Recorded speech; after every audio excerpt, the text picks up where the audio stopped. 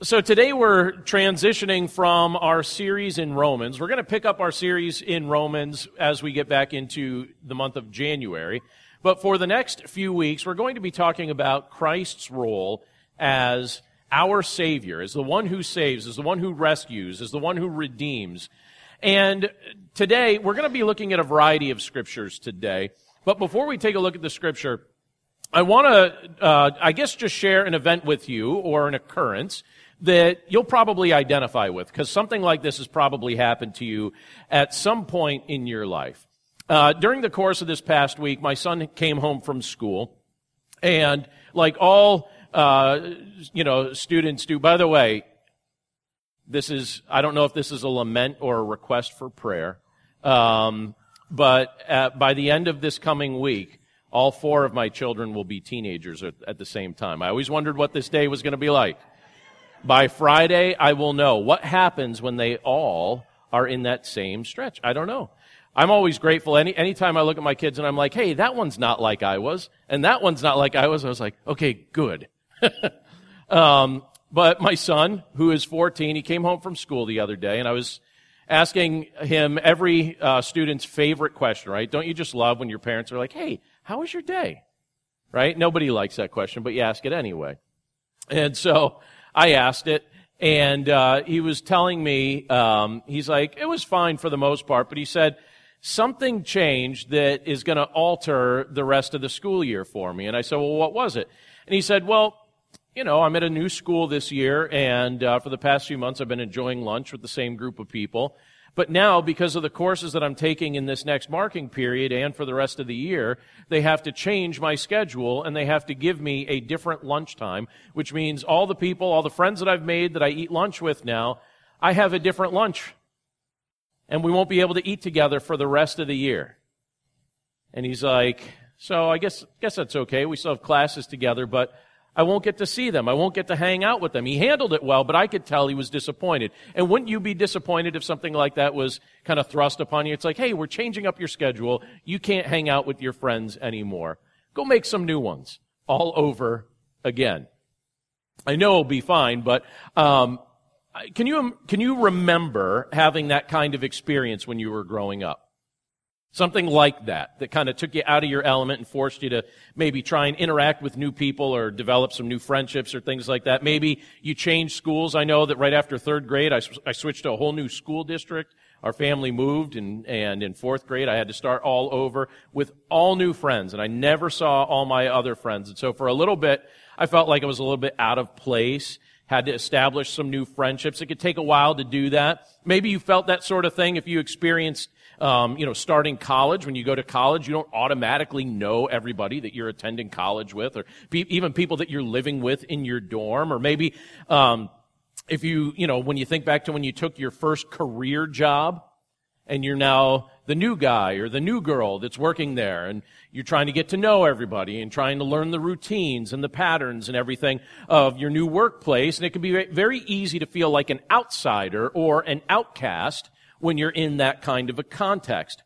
Now, imagine if you lived in a context where you began to feel like no matter what you did, you were never going to be accepted and never welcomed. See, a lot of times when we're in a new context, we have this hope in the back of our mind that, okay, well, it'll take me a little bit to adjust, but I'll develop some new friendships. I'll develop a new routine. I'll get to know some people. I'll be welcomed. I'll be accepted eventually. But imagine if you got to a point where you realize no matter what I do, this type of relationship that I have with others where I feel like I'm on the outside, it's not going to change. It's not going to get better. For many people, that's the way they would characterize their day-to-day experiences. They feel unloved. They could probably even give you many examples of how they've been treated like they're unwanted or unloved or unaccepted or unappreciated outcasts that are forced to live on the fray of interactions with others. And that was certainly the case during the course of Christ's earthly ministry. And in the context in which he was doing ministry, in the context in which he was living at the time, and he's walking around in and among people, there were those who were considered respectable and admirable people of society, while there were others who were considered unclean or unwanted. But Jesus did not avoid the outcasts. Even though many other people were avoiding them, Jesus did not avoid them.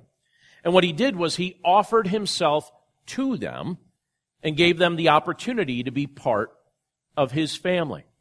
So what did it look like when Christ did this? And what should we be learning from that kind of example? And how could we begin practicing that kind of pattern or that kind of mindset in the midst of the era that we live in right now? Well, this morning, in just a moment, we're going to be looking at a variety of scriptures. We're going to start with Mark 2, we're going to jump to Luke 13, and we're going to finish up with Mark chapter 10. But we're going to see in these multiple portions of Scripture that Jesus treated the outcasts like family. And for the next few weeks, we're going to be looking at some of the things that our Savior has done on behalf of those that He's loved. Let's pray together as we begin. Lord, thank you so much for the privilege that it is to be able to come together this morning and to sing songs of praise to you and to enjoy fellowship with our brothers and sisters in Christ and to be able to look at your word together now. And Lord, we know that when we look at your word, you give us counsel that you invite us to apply to our lives, and often you command us to apply these things to our lives. And so, Lord, as we look at the portions of Scripture that we're looking at today, and as we see how you treated outcasts, the kind of people that others detested, we pray, Lord, that we would learn something about how you have called us to treat others for your glory, but that we would also recognize that we were the outcasts, and you've shown us your love. So we're grateful for these things, and we're just praying, Lord, that you'd impress upon our hearts and on our minds a reminder of these things today as we look at your word. We pray this all in Jesus' name. Amen.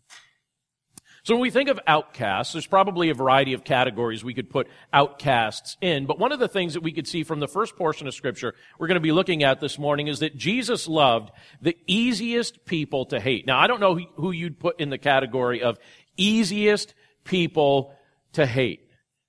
But there's probably someone there. I heard someone make mention of a particular sports team just a moment ago. I heard that under your breath.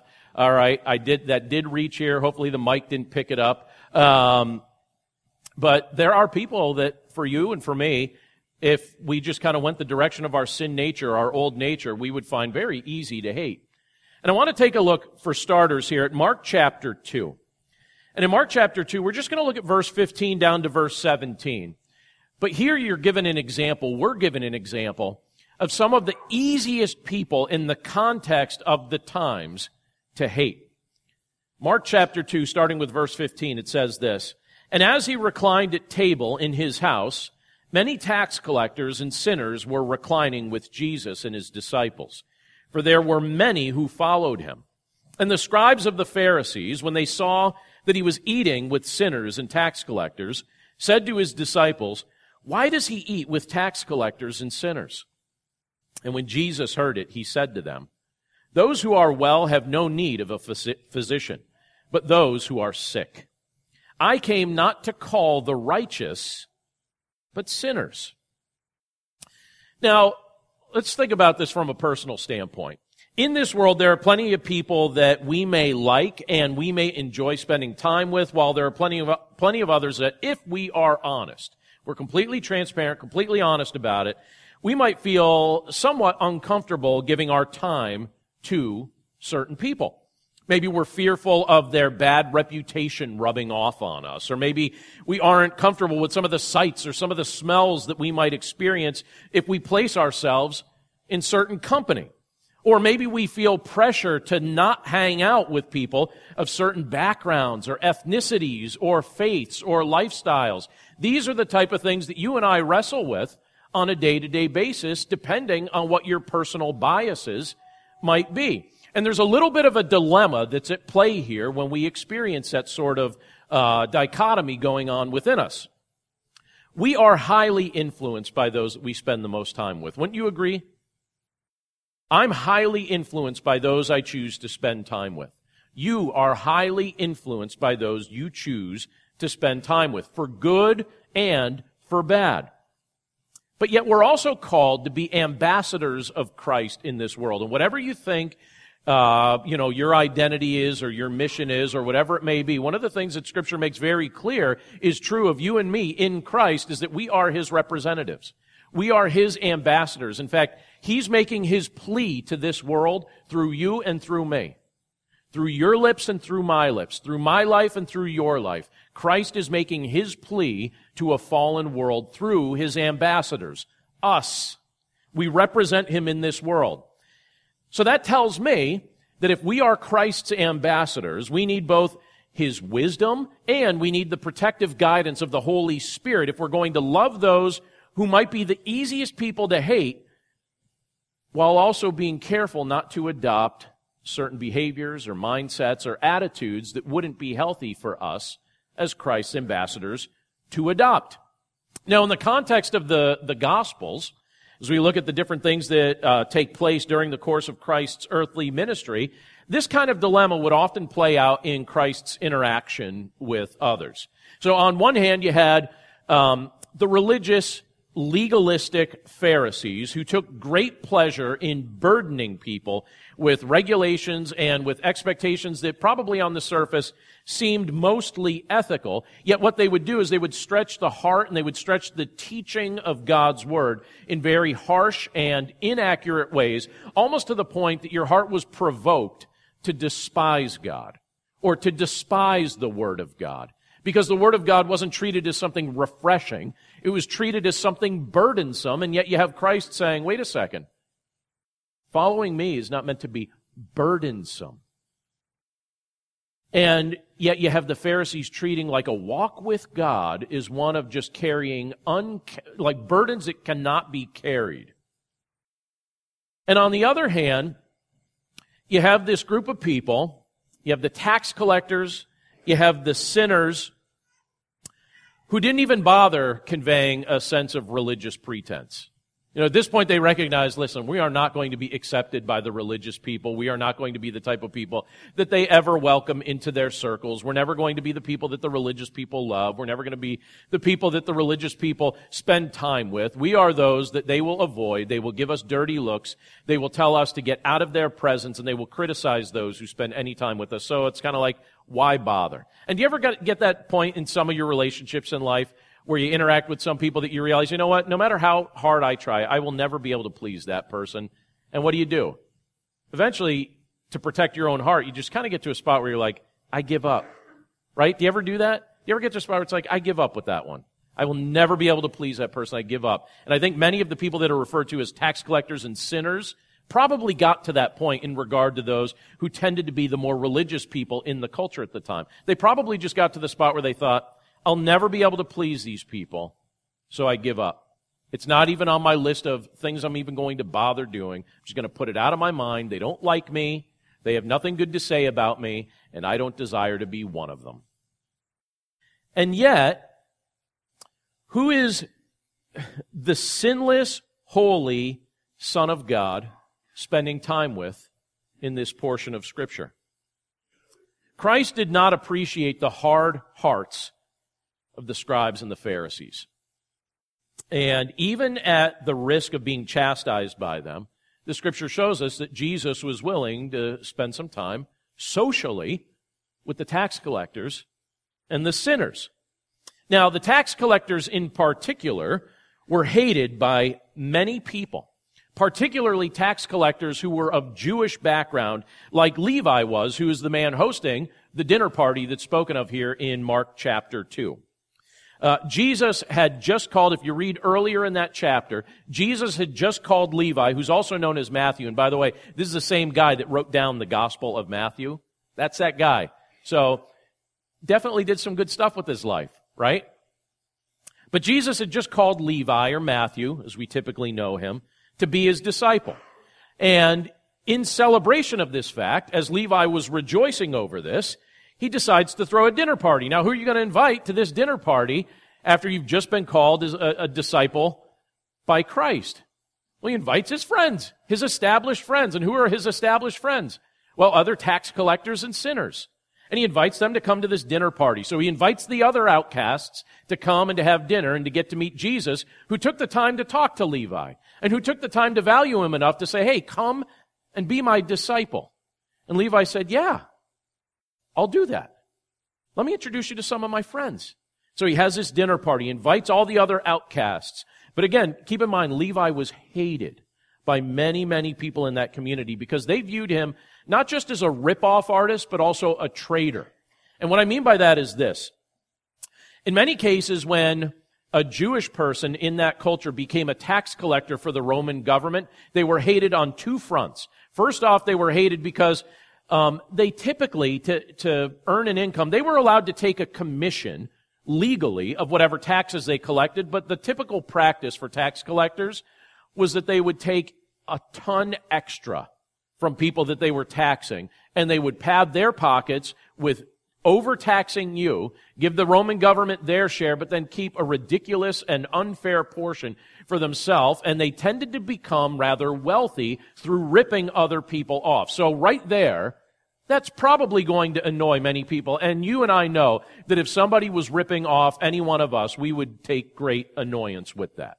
I would be annoyed with that. You would be annoyed with that. That's not something that should surprise us, that people would be annoyed with guys like Levi and others. But there was another reason that Levi kind of had two strikes against him. The Jewish people resented the fact that the Roman government occupied their homeland. They didn't like it. And they daydreamed often about the day that one would come and overthrow Roman rule. And there had been multiple uprisings to try and overthrow Roman rule that had been unsuccessful. And here you have Levi, a man who's Jewish by birth, and he's partnering with the Roman occupiers. He's partnering with this government that seems like it's oppressively overtaking their country, their homeland. So he was annoyed. The people didn't like him for multiple reasons. They didn't like him because they thought he was a rip-off artist, and they didn't like him because they thought he was a traitor. Like he had betrayed his own people. But Jesus looks at Levi, and he calls him unto himself. And he was willing to eat a meal with him and transform his heart and send him into this world as a new man. And there are many things that you and I know about Jesus that we would not have known had not Levi been inspired by the Holy Spirit to write those things down in the Gospel of Matthew. So you have Levi, this guy who was once a disreputable sinner, now cleansed by Jesus and transformed into an apostle of Christ. And again, keep in mind that in that context, it would have been very socially acceptable and even applauded if Jesus avoided outcasts like Levi. It would have been applauded. It would have been accepted by others if Jesus avoided him. But that's not what Christ did. Levi was one of the guys that would have been easiest to hate in that culture, and yet Jesus showed him love. And Jesus wasn't worried about Levi's reputation rubbing off on him. Jesus didn't seem to sweat here when you look at what he says and what he does. He doesn't sweat whether or not people would hate him too if he was seen with Levi.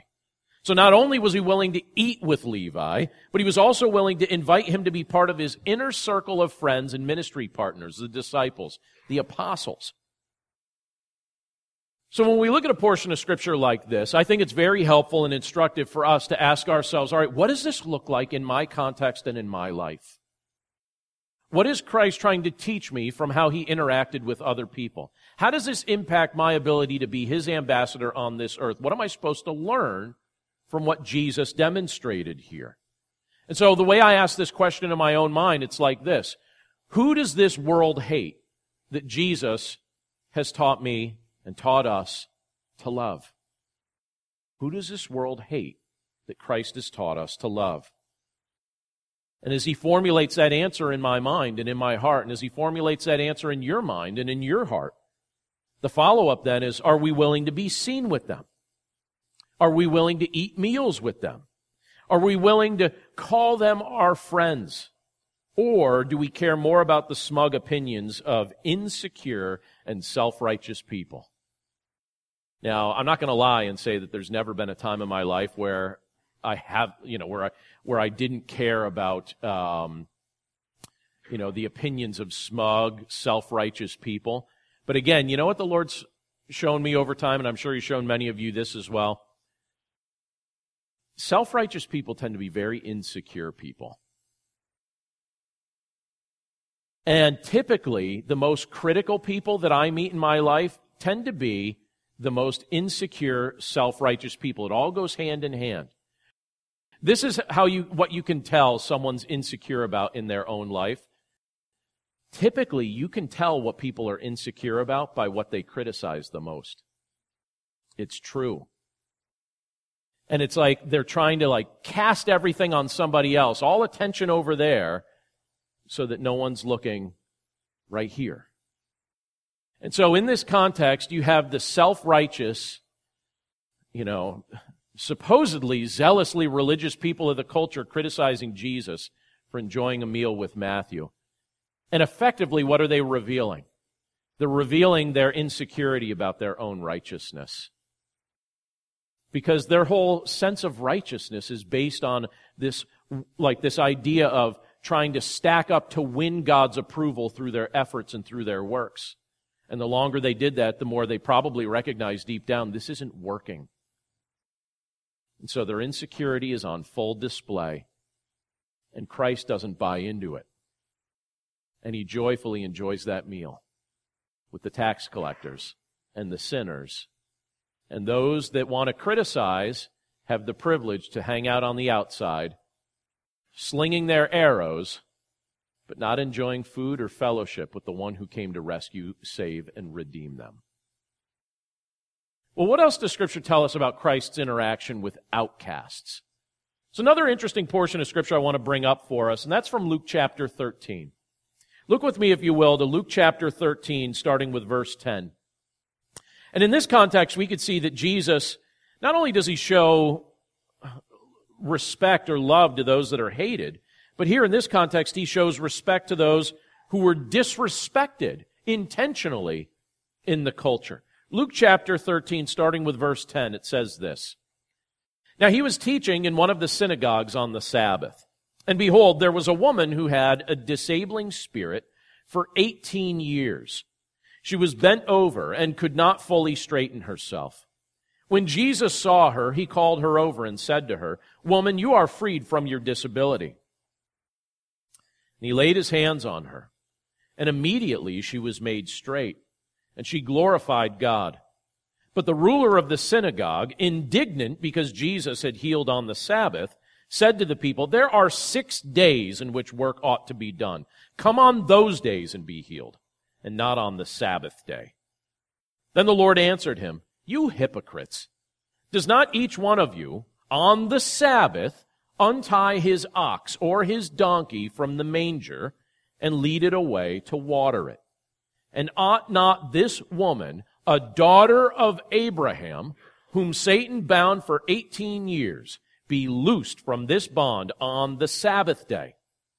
As He said these things, all His adversaries were put to shame. And all the people rejoiced at all the glorious things that were done by Him. Isn't that a beautiful portion of Scripture? I love that segment from Luke's Gospel. Now, admittedly, dealing with physical infirmities can be one of the most difficult things that we face on this earth. Physical limitations can feel embarrassing. They can feel discouraging. I have a good friend whose son has muscular dystrophy. And not long ago, his son asked him this question. Imagine being asked this question. His son came up to him and he said, "Dad, why can't I run like the other kids? Why can't I run like the other kids?" That's a hard question to have to hear. And I imagine that's an even more difficult condition to have to live through, like this son finds himself trying to live through. And in hearing that question, or in hearing about that question, I should say, I sense that my friend's son may have been feeling somewhat disrespected by his peers. Why can't I run like the other kids? But what do we see Jesus doing in Luke chapter 13? We see Jesus showing respect to the disrespected. And in Luke 13, starting with verse 10, we're told that Jesus was teaching in the synagogue, and He was doing this on the Sabbath day. And apparently, when you look at some of the crowds that would gather when Jesus was speaking, many of the people really enjoyed listening to Christ's teaching. Some listened to criticize, for sure, but others were listening out of curiosity, and others were listening with very open hearts. And so you had people listening to Christ's teaching. Christ taught with clarity. He taught with authority. He taught with compassion. And the people could sense that as Christ was communicating. And what he was doing is he was helping people understand the heart of God and the truth of Scripture. And he would bring clarity to these things, many of which the people were curious about. And among those listening to what Jesus taught on this particular day, Scripture tells us that there was a woman who for 18 years had been severely bent over. What were you doing 18 years ago? 18 years ago. So 18 years ago would have been the year 2000. Well, 18 years ago, my wife and I were welcoming our first child into this world. 18 years ago, this is a sad reality, but this is true, and this just kind of occurred to me. 18 years ago, I bought this shirt. That is true. I really did. At the Altoona Mall, I bought this shirt. It actually might be 18 and a half years old. It held up well, right? But that's kind of amazing, maybe miraculous. But 18 years ago, some of you are like, all right, 18 years ago I was busy being born. 18 years ago I was learning to walk. 18 years ago I was eating solid food. Some of you even said, 18 years ago I have no idea what I was doing 18 years ago. It's long enough. It's long enough that, is anyone here still driving the same car you were driving 18 years ago? Nobody, right? Nobody, not a single person. I didn't suspect that you would be. How many of you still live the same place you lived 18 years ago? Like, not even a third, okay? Not even a third of us live the same place we lived 18 years ago. 18 years, decent amount of time. Can you imagine being stooped over for 18 years, unable to straighten yourself up? For 18 years, almost 2 decades. It's a decent amount of time, and the Scripture gives us that specific detail. It says for 18 years, effectively, she's been bent over. She's severely bent over. It's noticeable. It impacts just her general comfort in her day-to-day life. Impacts the way people look at her. She couldn't stand up straight, so she's experiencing pain. She's experiencing limitations. She's probably experiencing the unflattering stares of those who could not identify with her kind of experience. And while others may not have been showing her the kind of respect that they should have been, Jesus reached into her life. And he shows her respect in this portion of Scripture. We're told here that Jesus called out this woman, and he declared that she was free from her infirmity. And then he laid his hands on her, and he healed her in front of all these people. So they're seeing something that's clearly the work of God right there in front of them. She stands up straight. What does the Scripture tell us she does as soon as she begins to stand up straight? She stands up straight and she rejoices by giving praise to God for the healing. First time in 18 years she's able to stand up straight. That is a seminal moment in her life. This is a moment that she's rejoicing. This is the type of thing that she probably even stopped dreaming about because it just didn't seem possible. So at this point she's probably just learning to cope. It's not even so much about dreaming about standing up straight. It's just hoping that maybe she doesn't deal with more pain or that her hunch doesn't become more pronounced. But she can now stand up straight. She begins praising God for this miracle. And you would have thought that everyone who witnessed this kind of miracle taking place right there in their midst would have rejoiced with her and maybe even would have joined in with giving God praise. But unfortunately, that's not what happened. The Scripture here tells us that the ruler of the synagogue, so this is obviously somebody of notoriety in that context, somebody that was probably used to being respected by others. And by the way, I think, at least in my mind, I think he was probably jealous of the attention people gave Jesus. When Jesus would speak, I think he was probably thinking along the lines of, how come nobody makes such a fuss when I share some thoughts and when I have things to say? Right? He's jealous of Christ. He's critical of this woman. And he decides to express his displeasure with this miracle. Verbally. And I think he's actually thinking that he's got the chops, right? That he's got the credibility with this group of people. That they would actually look at him and maybe agree with him. And kind of say, yeah, you know what? You're right. This could have been done on any other day of the week. Why today? So he's critical. He expresses here his displeasure with this miracle. So we're told that the synagogue ruler, he criticizes the fact that this miracle took place on the Sabbath when he says this could have been done on any other day. But isn't it a shame that this man obviously didn't understand God's heart in designating a Sabbath day? You look at God's reasoning for designating a Sabbath day. The Lord created the Sabbath in part to show mankind mercy. It was a day for rest, a day to recuperate, a day to just sit and reflect on who God is. Shouldn't an act of mercy be celebrated, not condemned, on a day like that? You know, when I look at an event like that, and again, when I think about my friend's son, I can't imagine a critical word being spoken if my friend's child was healed miraculously on one day over another.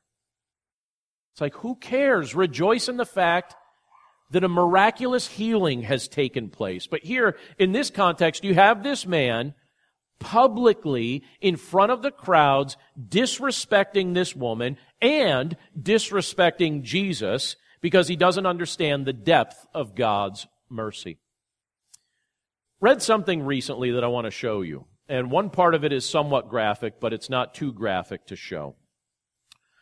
In the aftermath of World War I, so when you think of World War I, which was just slightly over 100 years ago now, World War I, many people consider the first war to utilize many of the things that we consider to be a regular part of modern warfare. So, you know, in World War I, you have a lot of machines doing the fighting. You have guns that are designed to do a considerable amount of damage. You also have, like gas warfare and things like that, trench warfare taking place. Things of that nature. You see, quite common during World War I, and as a result, some of the injuries were much more severe. Some of the injuries were much more gruesome. And during World War I, many of the men returned home, if they lived, with severe, disfiguring injuries, including injuries, many of them, to their faces. Let me show you a picture here. Look at this man's face on the left. This is a picture taken after World War I, and that's some of the injuries that he received as a soldier fighting in that war. Completely altered his face. Completely damaged his face. It was said that the soldiers that also lost their sight tended to fare a little bit better than those that came back with their sight, because those that had their sight and major disfigurement could clearly see their disfigured faces in mirrors and could catch the startled glances of people when they would walk in public and people are staring at them or talking about them. And so there were some people that decided to respond to this need out of compassion. And one of the people that decided to respond to this need was a woman named Anna Coleman Ladd. Let me show you her picture. Anna Coleman Ladd, by the way, that's the same guy from the previous picture. Anna Coleman Ladd was a sculptor.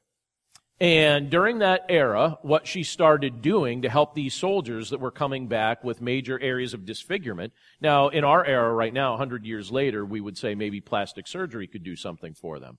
They didn't have that option like we have right now 100 years ago. And so what she would do is she began designing individually tailored, sculpted masks that could be worn by these soldiers to disguise their facial injuries. So if they had damage on this side of their face, she would design something that could fit perfectly with the right side of their face and maybe help disguise some of those injuries. If they lost their chin or some of the soldiers lost the whole lower half of their face, so she designed something that could create the illusion of having that portion of their face. She wasn't working a miracle, but to these men, she was a gift from God as she was helping them. And she treated them with dignity. They said that even the waiting room that she had, when she would try and design things and fit things for them, she made it as comfortable and as posh as possible so that these men understood that when they came in, even though the rest of the world wasn't going to treat them with respect, she was going to treat them with respect. And while they waited to be fitted and to have things designed, she wanted them to be comfortable. She wanted them to be treated well. And she helped use her talent that God had given her to bless them with a tool that made them feel much more comfortable when they would go out in public. And for many of them, even though obviously those masks didn't move or things like that, they still felt comfortable interacting in the public because of what she had done. She had shown them respect, and she had tried her best to help them. And I heard that story recently, and I was fascinated by it enough to read up on it a little bit more, because stories like this of Anna Coleman Ladd and others, when I read something like this, of somebody that will show extreme compassion for somebody with a desperate need, it reminds me of the heart of Christ, particularly when you look at a portion of Scripture like this. The heart of Christ toward outcasts that feel disrespected by everybody else. And in Luke chapter 13, you have Jesus treating this woman with respect. And he does this in multiple ways, not only by associating with her, not only by healing her, not only by confronting those who would disrespect her, but he also makes a point to call her a daughter of Abraham. Did you catch that when he said it? He calls her a daughter of Abraham. He says this woman is a daughter of Abraham. You know, in that context, Abraham was revered. Everybody practically bragged about the fact that Abraham was the one that they had descended from. And many of those folks thought that because they were descendants of Abraham, that was a surefire guarantee that they had an acceptance from God. And Jesus points at her and he references her and he says, this woman is a daughter of Abraham. And so he chides the critics for being critical of treating a daughter of Abraham with respect. And he reminded them that they showed more compassion for their animals than they were showing for a fellow human being.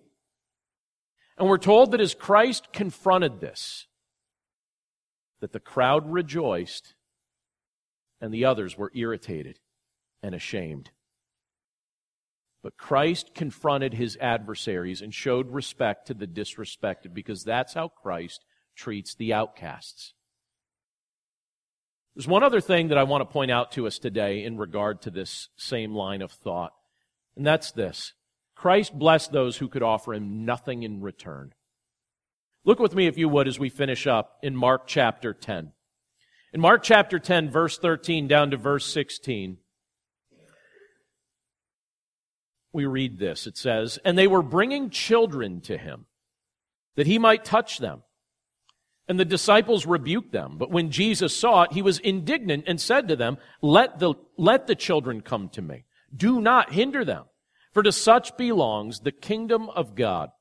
Truly, I say to you, whoever does not receive the kingdom of God like a child shall not enter it. And he took them in his arms and blessed them, laying his hands on them."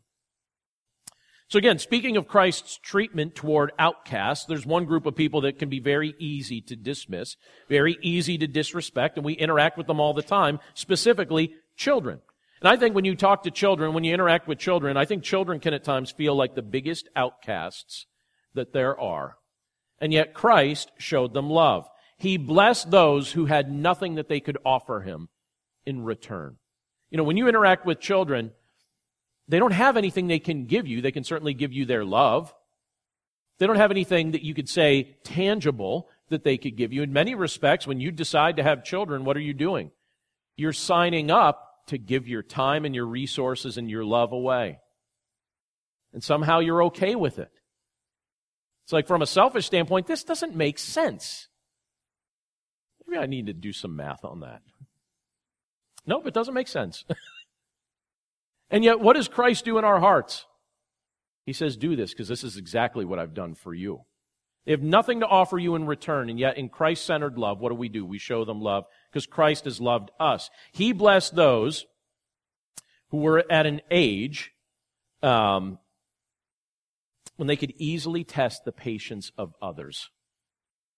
You know, you have these children coming to Christ, and some people have more patience with children than others. You know, some people are really patient with them. Some people have no patience for kids. But I'll be honest with you.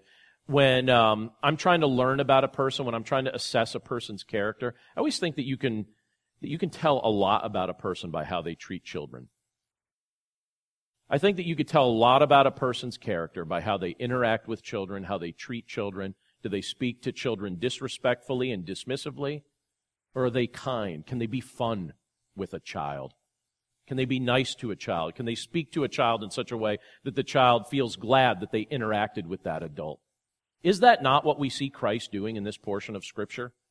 Mark chapter 10, verse 13, and the verses following here, it tells us that the crowds were bringing their children to Jesus so that he could lay his hands on them and bless them. But the disciples were starting to get annoyed by this. And I'm sure we could picture what the scene was probably like, right? You know, you have adults and children rushing forward. You have children making a scene. You probably have some children escaping and going off in other directions. Other children just kind of blankly staring, wondering why their parent is lifting them up and trying to send them toward this other adult that they don't particularly know. And in the midst of this, I imagine the disciples, maybe they were tired. You know, maybe they were frustrated, who knows? Maybe they were feeling flustered by the chaos, but whatever they were feeling, they tried to stop this noisy event from proceeding, and they began to tell their parents, the parents of these children, you know, take these kids away. Take them away. Give us some space. Take them away. Children are easy to chase away. They're easy to chase away. Some people have it perfected, right? It's like a science, like an art. Chase them away. I think children probably even expect adults to do that at some point. They probably expect it half the time, to just be chased away. I had an interesting experience when I was a brand new pastor. I'd started up a youth ministry at the church that I was serving, and in time it had started to grow, and it had gotten to a point where it was getting a little too big now, because we had senior high and junior high all coming together, and I got to a point where I thought, all right, I really need to split this into two groups that meet on different nights. So I made the decision I was going to split it into two groups that meet on different nights. And the one night, the older group would continue to meet at the original time, and the younger group would meet at a new time. And so that's what we did. And it was going fine, and it was going well, and it was rather enjoyable. And then the critics had to show up. And I was confronted by some people that were upset because clearly the kids had put a mark on the wall in the sanctuary. And I was like, what are you talking about? It was like 5 feet up from the ground. I was like, that's not from the kids. And they're like, absolutely, it is from the kids. Somehow they got their shoes up there, and that's literally what I was told. I was like, it's 5 feet up. And I was trying to think, what was there? And it dawned on me, there had recently been a Christmas tree that was up against it. It was flat white paint, and it was the stuff from the Christmas tree that apparently had brushed against the wall in that spot. But of course, it was the teens' fault, right? And I just remember in that moment, I'm like, we can fuss over this stupid spot on a wall, or we can rejoice over the fact that Christ sent these kids to us to hear the message of the gospel. We can criticize them, we could chase them away, or we could spend 50 cents and go like this one time and fix that spot on the stupid wall. And I remember being so annoyed, thinking, why would that matter? Why does that matter? And I think to myself, is that not the easy spot that our hearts can easily get to? Myself included. Because if I'm really honest about my own life, I can point to plenty of spots in my own life where effectively I've done the same exact thing. And I think, why do we do that? These kids are easy to chase away. Just chase them away. They have nothing to offer you. Look, all they do is break stuff and take stuff. Some, seems like they do. Look, obviously it must be the kids that messed up the wall. In that case, guess what? It was the adults. Mic drop, right? I didn't have a mic in my hand, but I was like, wait a second. The adults did that with the Christmas tree. You guys should fix it. You're wrecking the wall, you know? But in Mark chapter 10, what does Jesus say? He says, let the children come to me. Do not hinder them, for to such belongs the kingdom of God. Truly, I say to you, whoever does not receive the kingdom of God like a child shall not enter it. That's good counsel for us. That's something that we would be wise to heed. Children live in a continual state of faith. Their lives and their well-being it's all at the mercy of the adults in their lives. So they intrinsically trust what you say, and they intrinsically have a desire to copy what they see you do. Shouldn't that also be the pattern that is just activated or active in your life and in my life as followers of Christ? Should we not want that to be the case for us, that we would listen to what Christ says, that we would trust him, that we would remain confident in every word he speaks, and that we would copy everything that we see him do, like he describes the heart of a child in regard to faith. Let me say this as we wrap up. Jesus loved the outcasts, and we should too. And again, keep in mind, when we're talking about outcasts, we're ultimately talking about us. We're not talking about somebody else, we're talking about us. We were the outcasts. We were distant from God. We were foreign to his promises. We were foreign to his presence. We weren't seeking to live in his presence. We wanted him at a distance. And yet through faith in Christ, Scripture tells us we're reconciled to God. We're brought near through faith in Christ. We're made part of the eternal family of God. Jesus loved the easiest people to hate. Jesus showed respect for the disrespected. And he blessed those who could offer him nothing in return. And so when we look at scriptures like what we just looked at this morning, here we see that the heart of our great God and Savior, Jesus Christ, is on display in all these ways that he treated the outcasts. And by faith in him, empowered by his grace, this can be the fruit that he demonstrates in your life and in my life as we have the privilege to live as his ambassadors. Let's pray. Lord, thank you for your word. And thank you for just your goodness and your grace and your love and all the things that you show us that if we're really honest, we recognize we don't deserve. Lord, we were the outcasts. We were the people that were living at a distance from you. And we weren't even seeking you. Your word tells us we weren't looking for you. Some of us were even content to continue to live as outcasts. And yet you interjected yourself into our lives. Lord, your word tells us that we were living like your enemies. We were under your wrath. And you actually would have been justified in hating us. And yet, in your perfect nature, you chose to do the opposite. You are the perfection of love. And you decided to show us love. You showed us respect. You showed us compassion. You invited us to be part of your family. We have nothing that we could offer you that you couldn't have anyway. There's nothing that we have that you don't already have amply supplied. And yet you invite us to be part of your family. Even though when we come before you, what we're doing is we're taking something from you. You offer yourself to us, but we're receivers. So, Lord, we're grateful for the fact that you have made that the privilege that we get to experience, that we get to be recipients, receivers of your grace, knowing that we didn't deserve it, knowing we couldn't merit it.